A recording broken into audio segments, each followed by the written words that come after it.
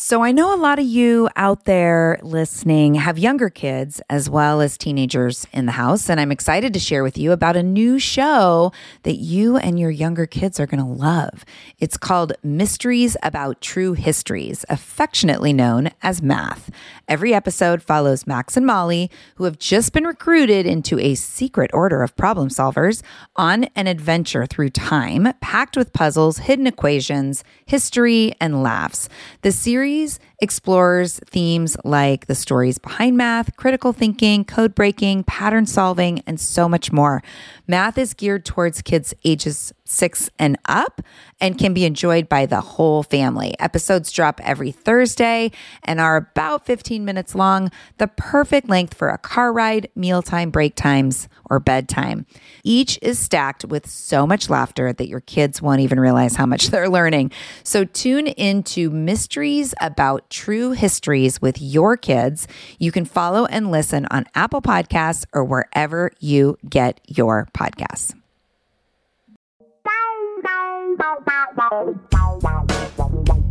Hey, what is up, podcast listeners? I am so glad that you have found yourself at the Joyful Courage podcast. This is a place where we celebrate real and raw conversations about raising kids with conscious parenting and positive discipline. I'm your host, Casey O'Rourke. I'm a facilitator. I'm a parent coach.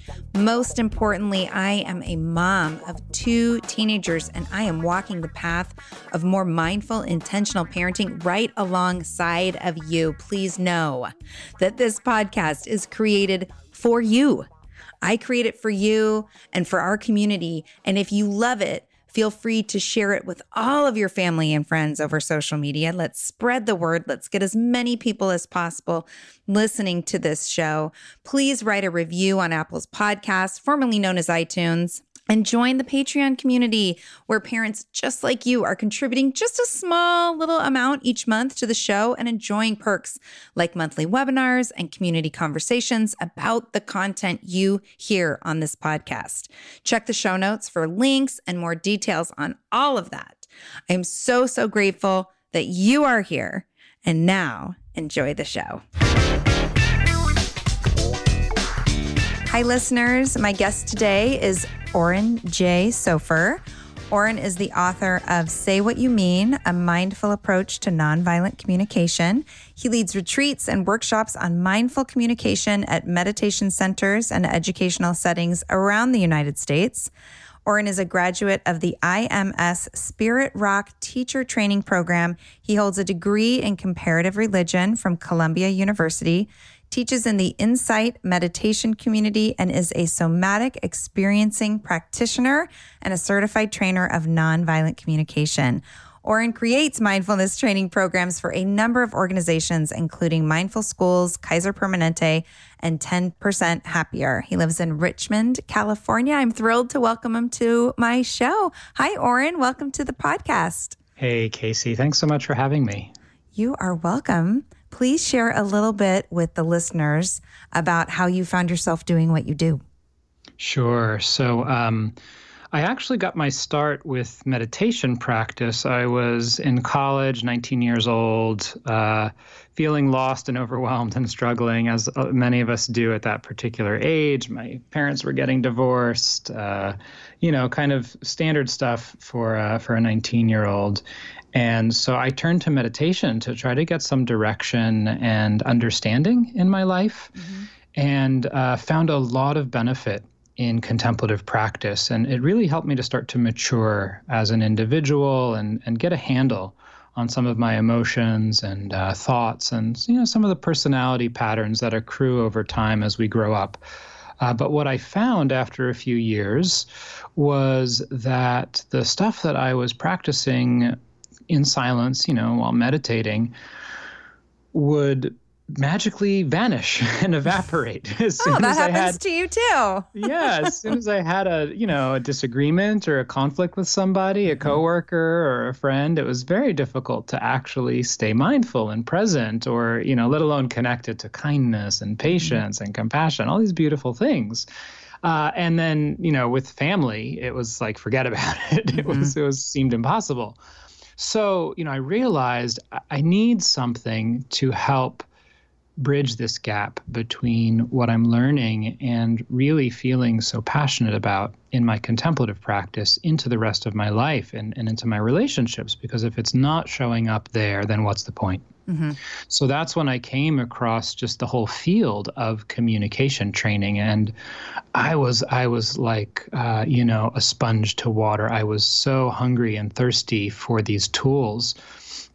And what I found was that it was like a perfect marriage, that it gave me the skills to translate into action, into my relationships, all of these beautiful values of my contemplative practice. And so that was in my mid-20s. And then for the last couple of decades, I've been exploring this intersection between the inner work of meditation, mindfulness, and contemplative practice, and what we could call the outer work or the relational work of being with other human beings and speaking in skillful ways and having more meaningful conversations. I love that. And I think that it aligns so well with the work that I do out in the world with parents too, because I'm a positive discipline trainer, and the concepts and the theories and the strategies make so much sense. And I watch parents so excited to go home and try them on with their kids, and then oftentimes get the return response of, oh, but I was just so mad that I didn't remember, or I was so overwhelmed that I just couldn't access that tool. And so what I'm hearing you say is you found a way to marriage those inner world and outer world practices, and you wrote a book. Yes? Absolutely. Yeah. Yes. So your book, Say What You Mean, will you talk a little bit about what inspired you to write that? Sure. I think two main things, Casey. The first was wanting to share what's been so meaningful and useful for me in my own life. Mm-hmm. I just found that my relationships, my friendships, my work, everything became so much not only easier, but more enjoyable, more enriching, more rewarding when I was able to navigate differences of opinion and views and mistakes or misunderstandings with more confidence and ease. So really wanting to share those tools with others so that they can benefit from them. And then also looking around at our world today. When I started writing this book was about 3 years ago. So before some of the most intense polarization that we're seeing today in our country and even around the world that's happening. But really recognizing the need for these tools. Obviously, there's a lot of different capacities that we as a species need to draw on and develop to meet the challenges that we're facing. But communication is one of the most central and core ones. If we can't actually listen to each other and have a meaningful conversation when we disagree, it's impossible to work together to address the challenges that we're facing.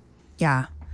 I talk a lot about being in response versus reaction, whether it's with our kids or our partners or other drivers. And as I've kind of dove into that work and, noticing even in my especially in my own practice, how much of the time I spend in automatic pilot. And I think for new listeners, I've talked about this a lot on the podcast, but when we're talking about mindfulness and being conscious about what it is that we're doing, it's different than that surface level automatic pilot kind of reaction to life. And I think that there's a lot of humans that don't even realize that that is their operating system. Mm-hmm. Yeah. Yeah. I mean, if you go out on the street and, you ask people, are you aware? Mm-hmm. Most people would say, yeah, I'm aware right now. I'm awake. I'm like walking around standing up, doing things. But if you asked somebody, do you have choice about how you respond when someone does something that triggers you or upsets you? Or if you ask someone, are you aware of why you're doing what you're doing from moment to moment? Or are you aware of the thoughts, moods, and emotions that are coloring your experience during the flow of your day, those are looking a little bit more deeply. And those are the kinds of questions, that's the level, or starting to move into the level of awareness that we're talking about. And in my book, I talk about 3 foundations for successful conversations and effective communication. And the first and most essential prerequisite for any of this is mindfulness. And the word that I use in the book is presence. And that's because mindfulness can come across as being really heady, right? It's a sense of, it has the word mind in it. And are you being mindful? I get the sense I'm somewhere kind of floating up above things, looking down at them. Whereas presence to me really communicates that sense of living in my own skin. I'm here in a very real and grounded way. And that's really what we're talking about, is having full awareness of what's happening, having access to our wisdom and our resources internally, so that we can navigate a conversation or circumstances that are challenging without feeling yanked around by our habits and our reactions. Yeah, and I love what that work has the potential to bring to the parent-child relationship. Because so often I think we are talking at our children or reacting from conditioning or fear of the future without realizing that. And then also on top of it, putting a lot of blame on the child for how we are reacting or how we are feeling, such as, well, if you just wouldn't do that, or if you just listen, or if you just would have done it this way, then, I wouldn't be acting like this. But what I'm hearing you speak into is really owning our own response and owning and really being curious. Yeah, I mean, there are 2 things in what you're saying, Casey, that are really meaningful for me. And one is the reality that living in 2019, most parents are facing enormous pressure and demands on their time and energy. And so the level of kind of just ambient stress of raising a child today, where the support network and the sense of community around raising children has become so absent, really just eroded over the last century, that there's really unrealistic demands placed on parents. So my sense and my experience is that most parents are operating just with a baseline level of stress that's not only not conducive to their own well-being, but adds an extra layer of difficulty into the relationship and the communication with children. Because when we are stressed, we're understanding more and more about the limits that places on our cognitive and emotional capacities to actually engage in ways that are in line with our values and that have more choice in them. So that's kind of just the first thing. And that's structural. And I think that's one of the most important things for parents to step back and recognize and have compassion for themselves, which is that, what's being asked of them by modern society is unrealistic. It's just a setup to say, like, yeah, have a job and earn a living and, balance your bank account and run a household and raise children and do it all on your own. And do it. Home cook all your meals. Make sure they're all made from scratch. Grind your own flour. Exactly. And be cheerful and happy and relax all at the same time, and it's like, so then you get people like me saying, hey, maybe you should meditate every day. And it's like, yeah, right. Right. Like, when am I going to do that? So I'm really, I try to be really practical and say, like, you don't need to be meditating for half an hour every day to use these tools. We can integrate short moments of awareness into the flow of our day. And if you can find 5 or 10 minutes of quiet to sit and close your eyes and just breathe and de-stress, that's great. But we can all find 5 seconds right? We can all find 10 seconds in the day between things. How much of our day is spent waiting in traffic, waiting in line, waiting on hold?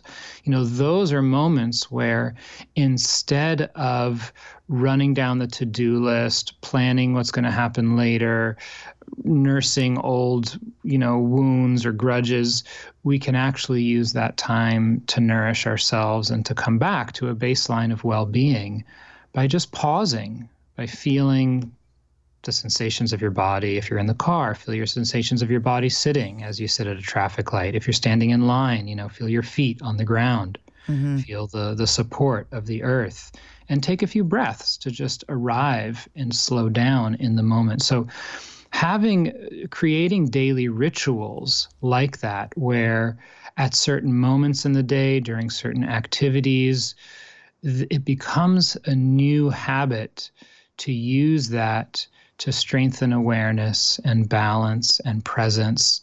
That does a few things.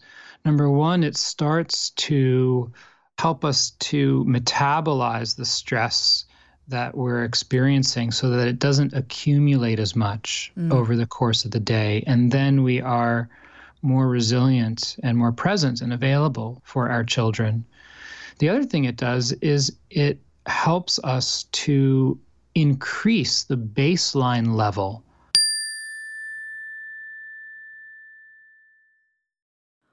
Warmer, sunnier days are calling.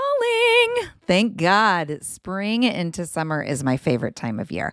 After turning 50 last September, I've been really working on my physical health and well-being, and can honestly say that I am feeling better in my body than I have felt in a very long time. Yes, credit goes to movement and working out, but even more credit goes to how I'm feeding my body. That's why I love Factor. I fuel up with Factor's no prep, no mess meals, 35 different meal choices, and more than 60 add-ons to choose from every week. I always have a new flavor to explore. It's amazing. You can crush your wellness goals this May, keep time in the kitchen to a minimum, and enjoy effortless support for the lifestyle you want to be living with dietitian-approved meals and ingredients you can trust from Factor. Head over to factormeals.com/joyful50 and use the code joyful50 to get 50% off your first box plus 20% off your next month. That's code joyful50 at factormeals.com/joyful50. Again, that's 50% off your first box plus 20% off your next month while your subscription is active. Yes, yes, yes. Join me in the health revolution and feel really good this summer. This podcast is sponsored by Active Skin Repair, a skin health company helping people heal with natural, non-toxic, medical-grade ingredients. So as the weather warms up, we're outside gardening or doing yard work. There are so many opportunities for skin issues, right? And for me, it's always a mystery to know what's going to irritate my skin, but I'm definitely out there itching and scratching.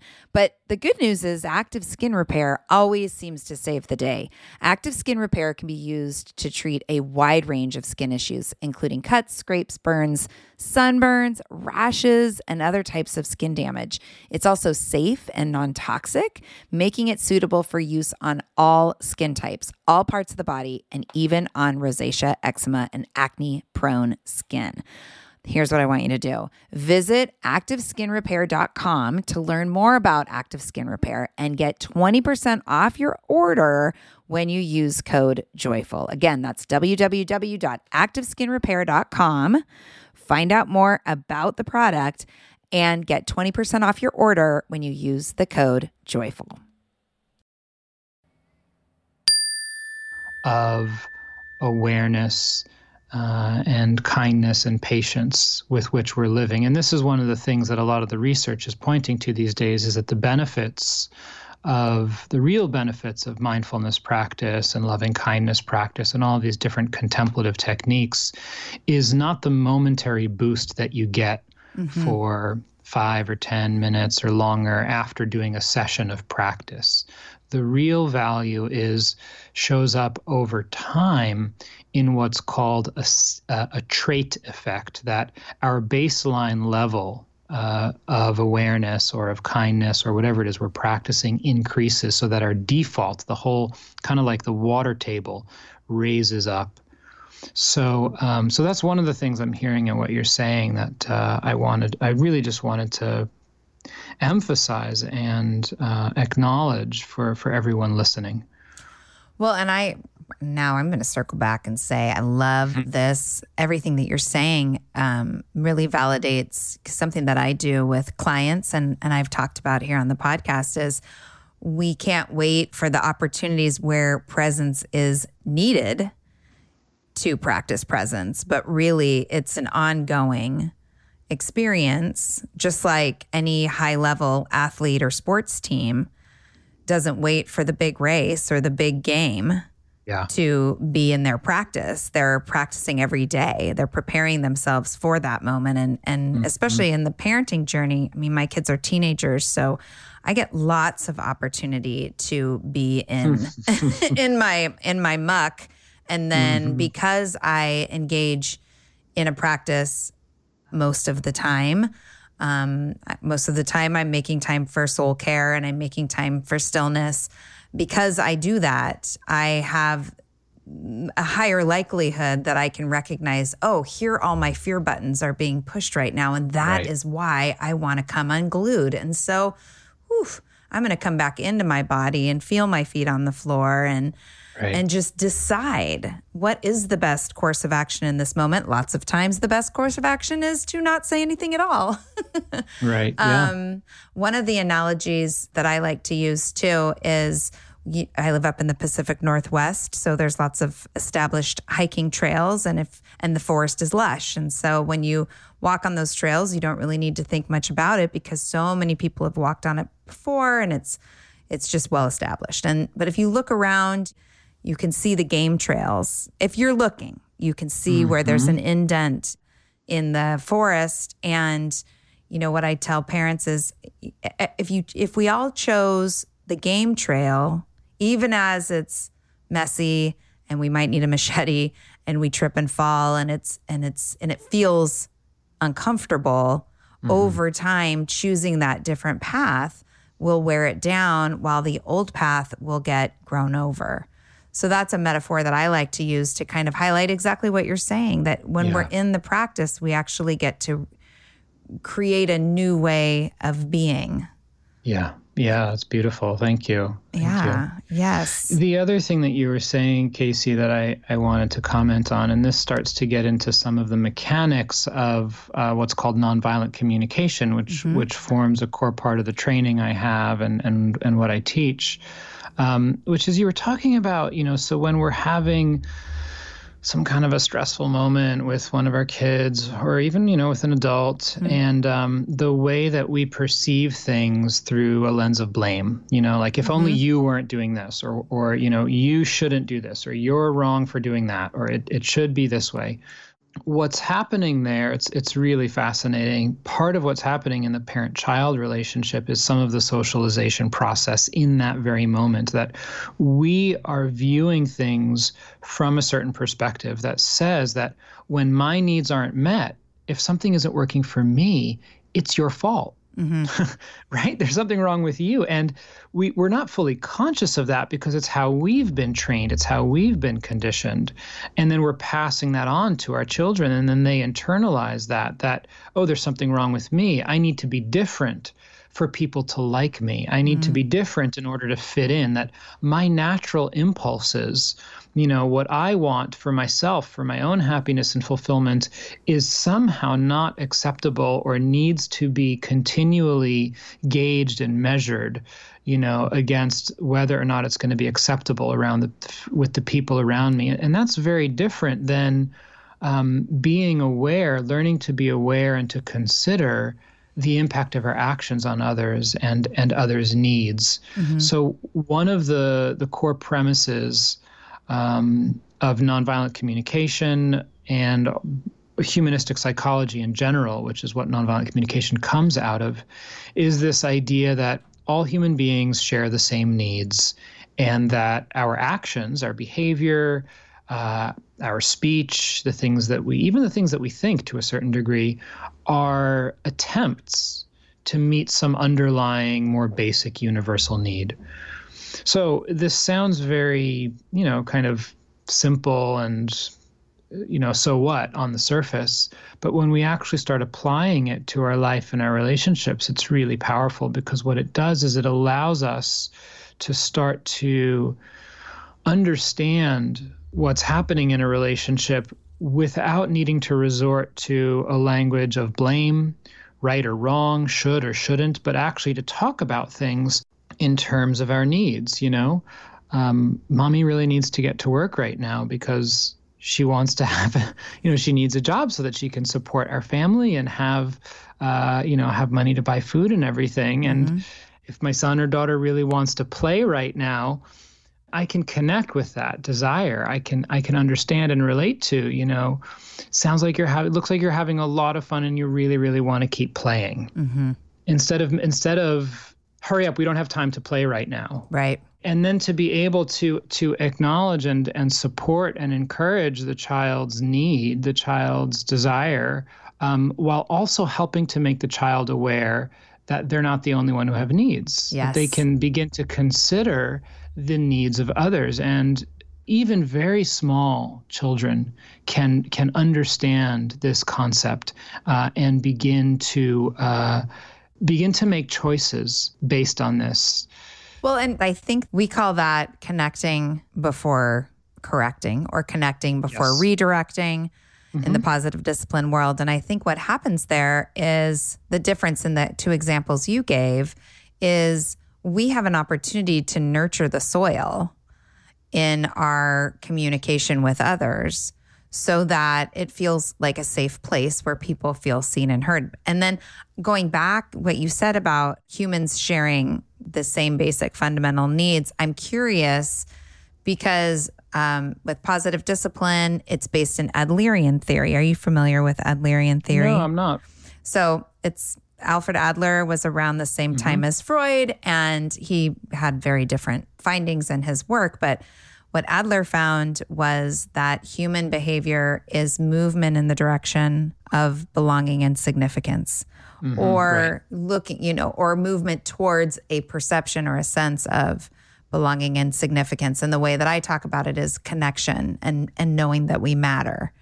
So that's the language that we use in positive discipline. What is the language around those fundamental needs that you talk about in nonviolent communication?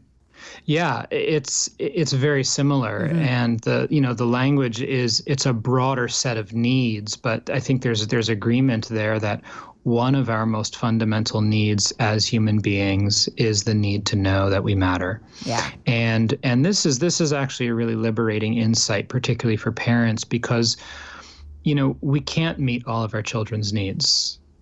That's the reality, and that's the painful reality that we need to accept, is that as much as we would like to, as much as we strive to, it's just not possible, right? Right. But what we can do... Everybody hear that, please. All you listeners out there, hear what Oren is saying right now, okay? We're striving. It's process, not perfection. Okay, go on. Sorry. Yeah. No, I'm glad you stopped me, because it's a reality check, and I think that it's heartbreaking. It's heartbreaking to recognize I can't meet all of my child's needs, and that's the reality. Yeah. As much as I love them, as much as I want to, as much as I'm trying, it's just not possible. But what is possible, and this is what's liberating, what is possible is that even when we can't meet our child's needs, we can help them to know and recognize that their needs matter to us. So there's a difference between agreeing to someone's request, giving them what they want, meeting their need, and knowing that our needs matter. And, if we just step back and consider it for ourselves as adults for a moment, when we're having some kind of an argument with someone, or when we're in some kind of a situation where there's multiple needs being considered, if we know and really trust that our perspective and what we're valuing matters to the others that are present. If we really feel understood and seen for that, doesn't that take the edge off of needing to have our way? Yes. Right? Because as you're saying, as Adler was pointing out, because this need for significance and connection, or this need for mattering, is so core and fundamental to us as human beings. Yeah. I love that. Hey, listeners, just jumping in here for a few moments because this is a really special month. I ended January offering the Parenting Teens with Positive Discipline Audio Summit. It was an opportunity to listen to 15 amazing interviews with positive discipline trainers and lead trainers. The feedback is amazing. Minds were blown. People really feel hopeful and empowered and encouraged after listening to that summit. And really exciting news is that the whole thing has been packaged and put together for sale for you. So if you are bummed that you missed the summit, or if you're realizing, darn it, I wish I would have gotten a hold of the Forever Access package, you still can. For the month of February, the Forever Access package of the Parenting Teens with Positive Discipline Audio Summit is available. Just head on over to joyfulcourage.com/teen summit. That's joyfulcourage.com/teen summit, all one word. And you can purchase the Forever Access package of the summit. It's all 15 interviews for you. You can download them, keep them forever to go back to and listen to. All the transcripts are in PDF form, so you can download those. If you're like me, you need to go back and listen again and again and again to things to capture ever more nuggets of wisdom. I know that year to year, my teenagers have evolved and changed, and there are different places where I want to listen and gather information and look for resources. So think about it. This might be the perfect investment for you. Head on over to www.joyfulcourage.com/teen summit for more information and to get your own Forever Access package. Thanks.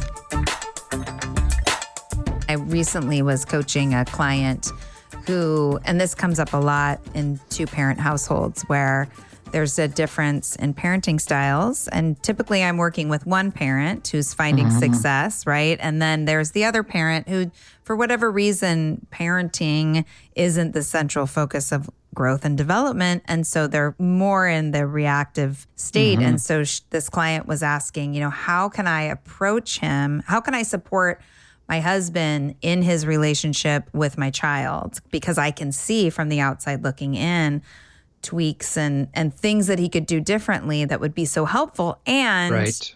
When we come into those conversations, it can feel, especially if we haven't asked permission. I talked to her about asking for permission and celebrating strengths and, because it's easy to have easy conversations, right?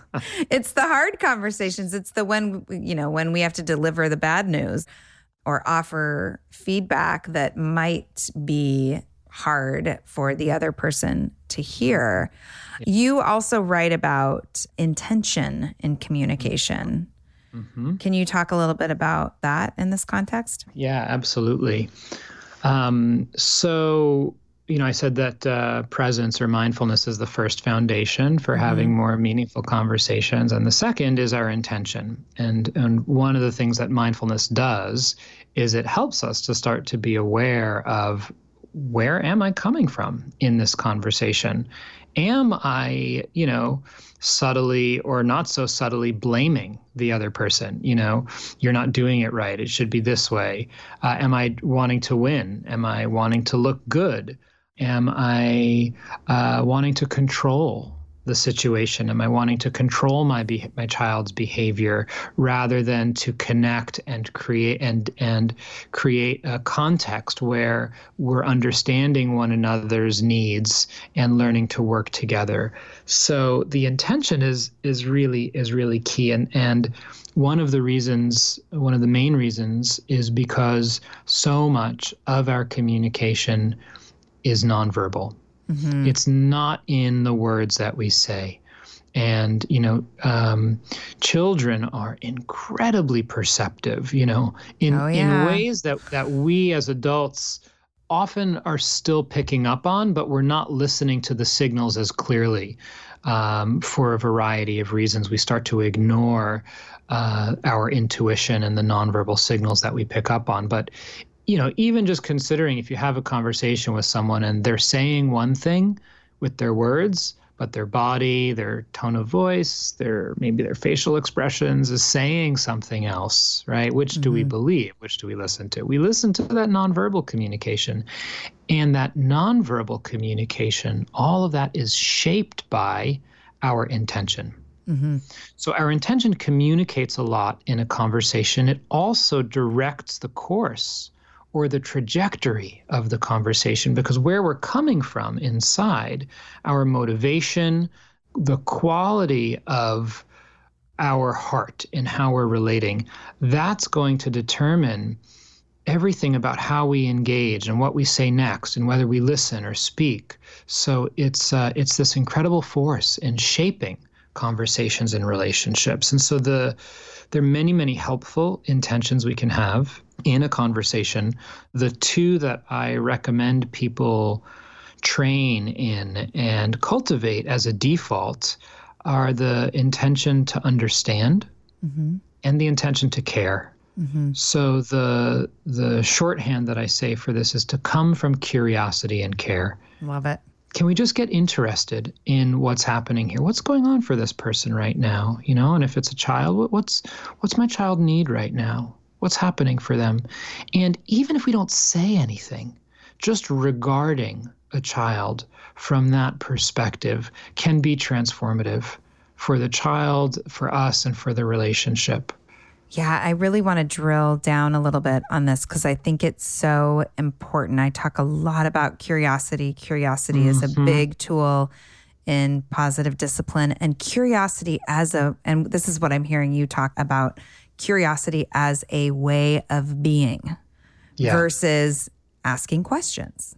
Exactly. Yeah, I love the way you put right? that. Because we can fall very flat if it's simply like, well, I used my what and how questions and it didn't get me where I wanted to go, or it didn't get me what I wanted. And it's a different ask, or it's a different invitation to say, what does it feel like to be curious? And I think most of us as humans, and what I find in my classes is we spend a lot of our time from the neck up. And so the first time I ask a question like, what are you feeling? What are you feeling in your body? Parents tend to want to tell a story. That's instead of name an emotion or name a sensation. So I'm really appreciating that, because I think of intention too as you're saying, what you bring to the conversation.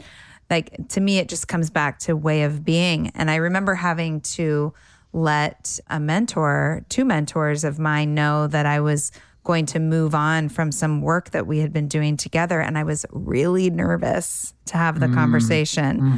I wanted, I look up to them and, I'm kind of like a puppy, like, pet me, tell me how great I am, like, you're amazing. And so I really tried to ground myself in gratitude going into the conversation, because beautiful. Yeah, because that was I was just so grateful to have been able to do the work with them.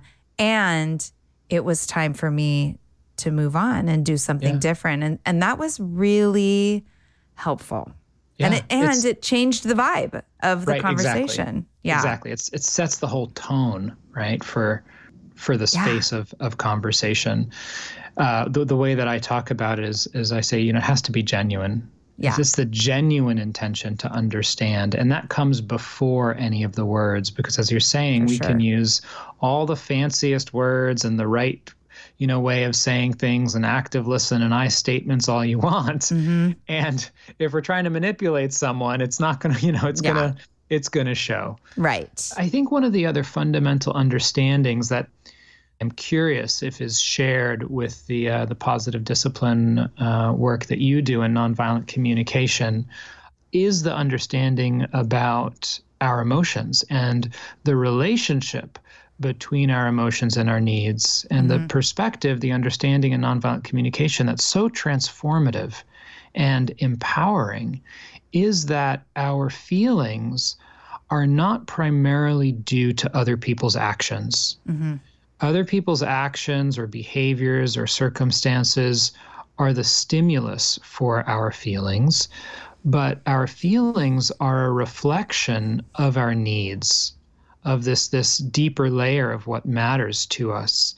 And what that does is if I'm feeling upset or stressed out or frustrated or disappointed or anything because of something that you did, the only way to resolve my emotion is for you to stop doing what you're doing or change your behavior, which is kind of where we started from earlier. And that's a very tenuous position to be in because, as we all know, it's very difficult to control other people, even your own children. Yes. So if my feelings are about my own needs, if I'm feeling frustrated because I need some more support, or if I'm feeling disappointed because I wanted some more follow through on our agreements, now I have many more options for how to address that feeling because I'm aware of where it's coming from and what's actually important to me.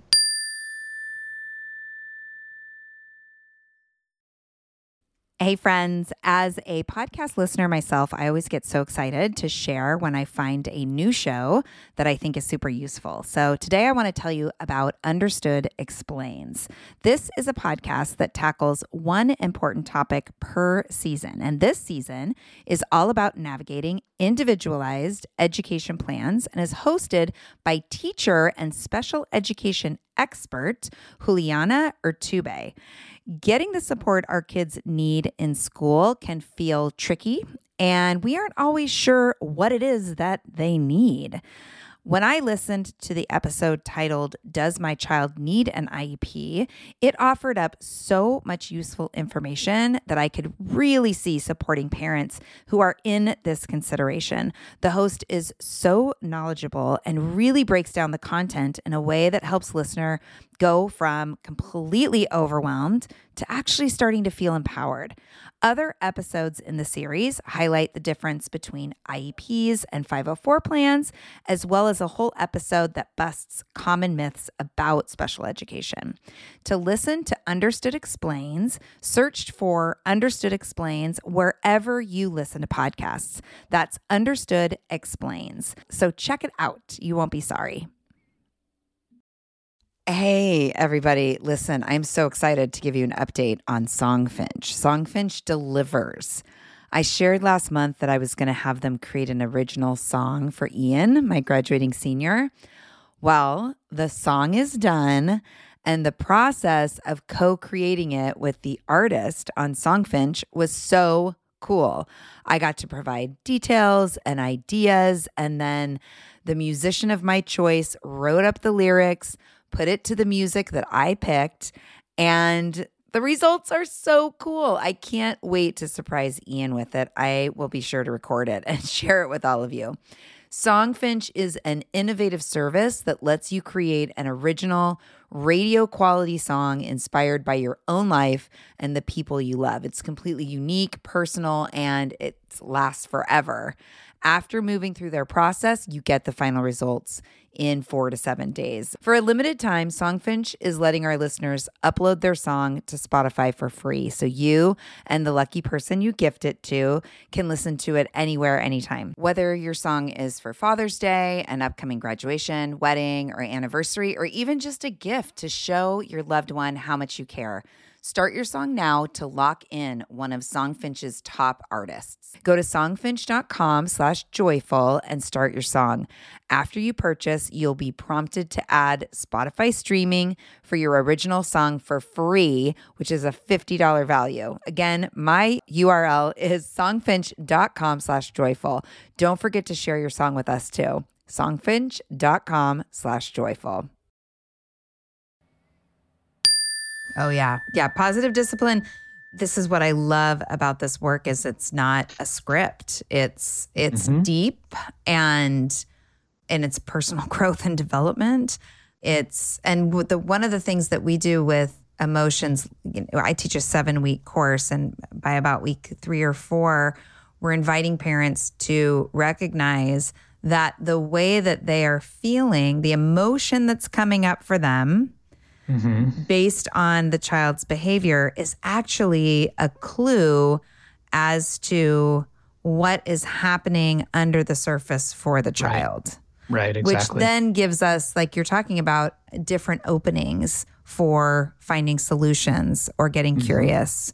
Because we all, with this belonging and significance piece, these needs, we're always responding from our perception of belonging and significance. So if my perception as a child is, I belong when I keep everybody busy with me, that's our mistaken idea about belonging. And so that's how I show up. And a parent just, typically what'll happen is a parent, well, they just want attention. They just want attention. And actually that child wants deep connection. And, life has trained them that it looks like everybody's busy with me. And so how about we offer some different opportunities for that child to feel belonging, so that's not where they go to get it. And there's actually, it's Rudolf Dreikер's work called The Belief Behind the Behavior that we teach to parents too. But it requires the adult to be literate in their own, to have that emotional literacy, which is, it turns out a pretty big ask. Yeah. Well, what's fascinating also, Casey, is that actually, and I'm curious to hear how this is for you in your work, even young children can begin to develop this literacy of feelings and needs. One school that one of my colleagues was working in, teaching some of these nonviolent communication tools and, helping the children to understand that when they're feeling something, when they're feeling an emotion, they're feeling angry, they're feeling sad, they're feeling, upset, it's because there's something that matters to them. They have some need, and to start to learn, okay, what do I need in this situation? And there was one story of an autistic girl who, anytime her classmates would get close to her when she felt threatened, she would scream and often kick or bite them. And she learned, by learning to be aware of her emotions and to actually connect them to what she needed, she learned to be able to say to her classmates, please move away, I need more space. Huge, being able to be aware of what she needed and to ask for it rather than to act out through a behavior. Right. And how often, the old paradigm is, well, what consequence can we give her every time she bites to teach her that biting isn't okay? Exactly. Right. So not useful. Right. Yeah. Another story that I love to share when talking about how these tools apply with parenting and children comes from a late colleague and friend of mine, Inbal Kashtan, who wrote a book called, a small book, Parenting from Your Heart. That's quite good. And she tells a story about her son at, I think, age 3. Maybe he was 4 years old. So their grandparents are visiting, her parents are visiting, and they're downstairs in the room beneath them. 5 or 6 a.m., and her son is banging on the floor with some toy. Grandparents are sleeping. So, she wants her parents to continue to be able to sleep. So what's her job as a parent, right? Right. So get him to stop. Exactly. The default response is get the kid to stop banging. But fortunately, she's, trained in nonviolent communication. And so she recognizes that impulse and checks it and connecting before correcting, as you said earlier, this sense of education first and connecting. And so she says to her son, sweetheart, I'm concerned Grandma and Grandpa are sleeping underneath us, and I want them to be able to sleep as long as they want. Would you be willing to bang on the couch instead? So she gives him, an alternative solution to, do what you're doing somewhere else. So he pauses for a moment, 3 or 4 years old, and says, I don't want to, but I'm willing. Oh. Right. So she, very, very interested by this, she says, why don't you want to? He says, well, if I bang on the couch, it's not going to wake me up. Right? So all of a sudden she becomes aware of what he's actually wanting. He's trying to meet his need for alert. He's trying to wake up in the morning. Yeah. Right? So then she asks, well, sweetie, why are you willing? And he looks at her and says, because I want to consider you. Aw. 3 or 4 years old. So human beings have the capacity, when we are taught this perspective that we all have needs and we're all doing our best to meet them.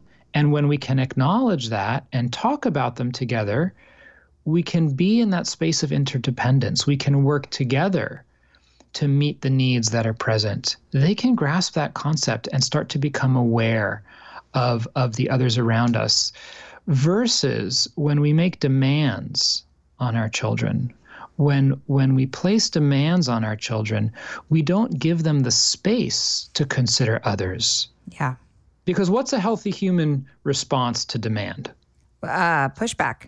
Right, exactly, right? Yeah. You know, like because we value autonomy. So as soon as I'm placing demands on a child or any other human being, the healthy response is to resist, because I value my autonomy. And in that dynamic, I have shut down the possibility of them actually being able to consider me or other people. Yeah. Well, and I appreciate the both and there, because I think we put kids into a double bind when we're demanding. It's either hold on to your autonomy and it's a power struggle, or, you know, really disrespect yourself, let go of your autonomy because, you know, somebody of authority is telling you to. And that person of authority gradually changes into a peer or somebody, you know, in the teen years, that we definitely want them to be thoughtful as they navigate those rough waters too. And I love that. And I think some people, I've heard feedback before where it's like, oh, it's just so much talking. Like, you know, as if, you know, somehow that is a negative thing. And granted, right, there's the extreme negotiation that can show up, especially in the parent-child relationship. I think we get in our heads that, and you mentioned this earlier, we cannot meet all of our kids' needs. And sometimes the answer is no. And, or sometimes the answer is actually right now we are transitioning into this new thing. And we can, and in positive discipline, it's the practice of being both kind and firm, right? Connected while holding structure. And what I'm hearing you talk about is, again, just coming back to those two things can exist at the same time. Yeah, absolutely. And when we need to set limits, when we need to have that structure, right, always being able to connect it to a reason, to a need, so that we are not reinforcing, as you were saying before, this idea of obedience to authority for its own sake. Right. That we're saying, you know, sweetheart, we're transitioning now because we made an agreement to meet our friends at 3:00, and I want to respect their time. Yep. Right? It's not just because I'm the parent and I'm in charge, but it's because of this other reason or this other need that I'm choosing to use my power in our relationship to bring you along. You know, on that point of how of the resistance to talking a lot and how many words and time, how much time it can take to work through these things. One of the core principles that I want to share with your listeners out there in using this whole range of tools that we're discussing today is that it's a very rare thing to use difference and conflict as an opportunity for learning and connection. But it's one of the most valuable skills we can give our children. Right? Every time we are willing to slow down and create the space and take the time to work through a conflict or a difference, even if it's not in the moment, you know, after the fact, when we do have the time, we're giving our kids some of the most essential life skills and learning how to make peace. Yeah.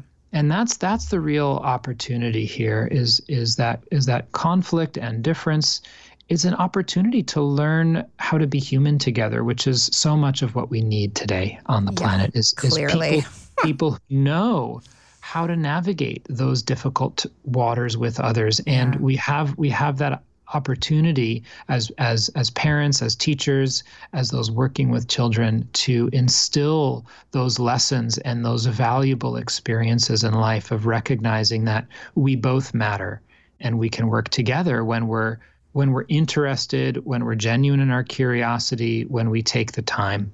Yeah.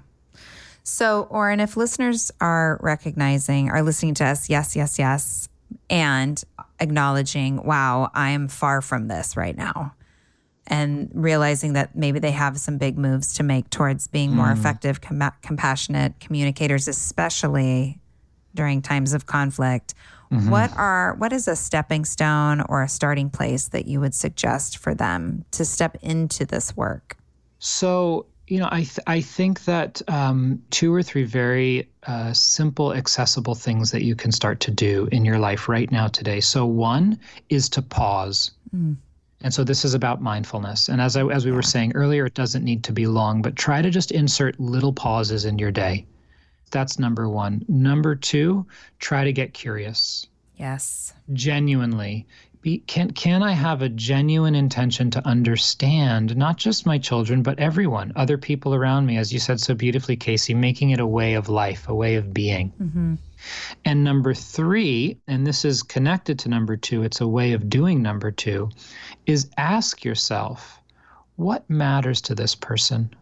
What do they need right now? That's a way of getting curious, and it shifts our perspective. It helps us to connect with the shared humanity in others, regardless of how old they are, regardless of how big they are. What matters to this person? And it can be helpful to start to develop a vocabulary of these deeper needs or values or longings.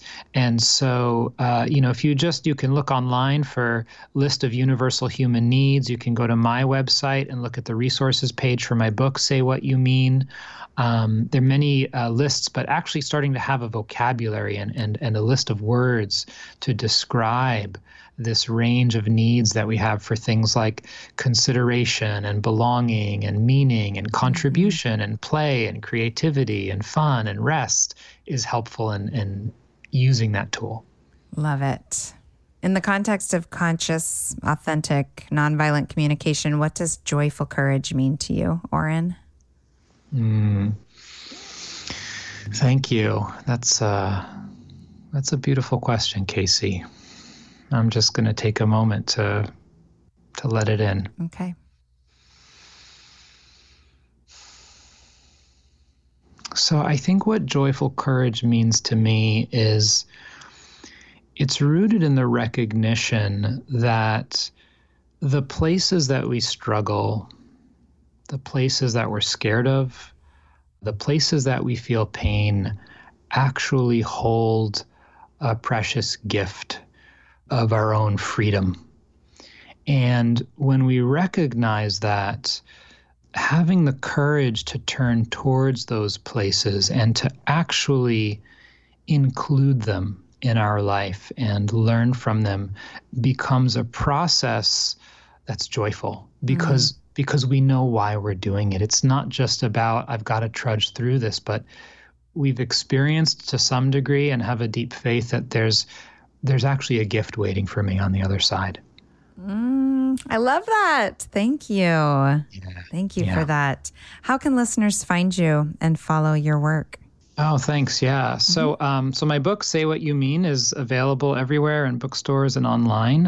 The best place to find out more about my work is my website, which is orenjaysofer.com. That's spelled ORENJAYSOFER.com.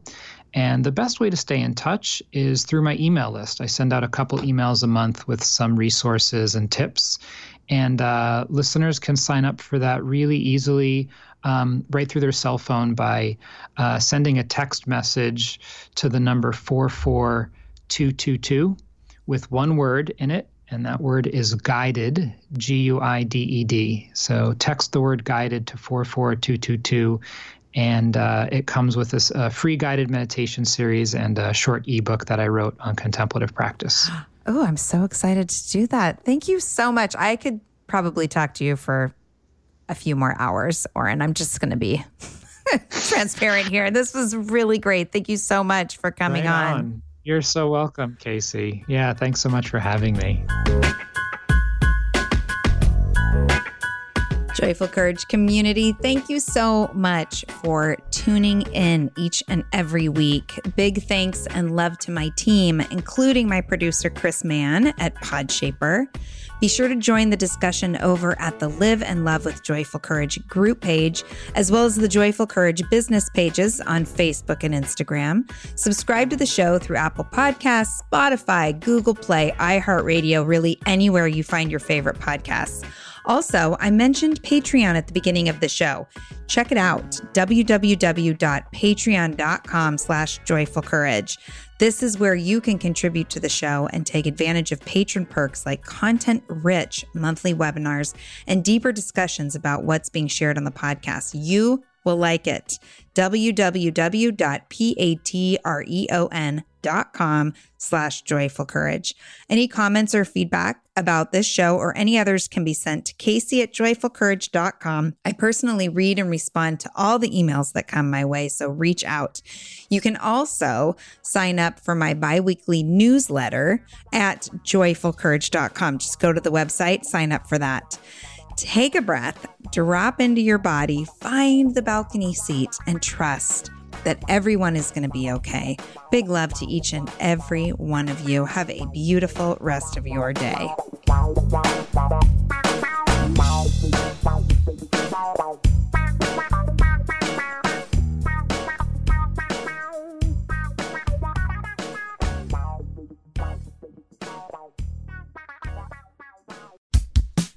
Oh, hey, everybody. It's us, Blair and Molly, your old pals from Toddler Purgatory. Two moms who are also actors, who are also creative beings, who sometimes feel stuck. And this is our new podcast, Unsticking It with Blair and Molly. What happens when your creative spark just seems to disappear? Gone. Poof. Bye. See ya. What happens when life gets in the way of your creativity instead of nourishing it? That's what happened to Molly and me. We felt like the thing that drove us creatively stopped working and impending doom had in fact impended. Totally. So we decided to do something about it. And that was steal ideas about getting unstuck from the most creative people we can find. We talked to guests about how to break through the mucky, gluey, sticky wall that can get between you and your creativity. We hear about their journeys, their successes, their challenges, and even their bougie coffee shop orders. And we're not just talking Bob Ross type paint on paper artists here, though we talk to them too. We're talking to actors, creative directors, dancers, and people who are working hard to be their best creative selves in a world that can sometimes feel real uncreative. We all have something to teach each other, so let's steal their ideas together. Join us, won't you, as we deep dive into how to unstick ourselves from the life gunk that can get in the way of our creative freedom. Pandemics, school calendars, world events, lack of sleep. Oh, get out of their life gunk. And let's get back to your best creative self. Subscribe to Unsticking It with Blair and Molly. You're not going to want to miss an episode. Unsticking It with Blair and Molly, because sometimes life sucks.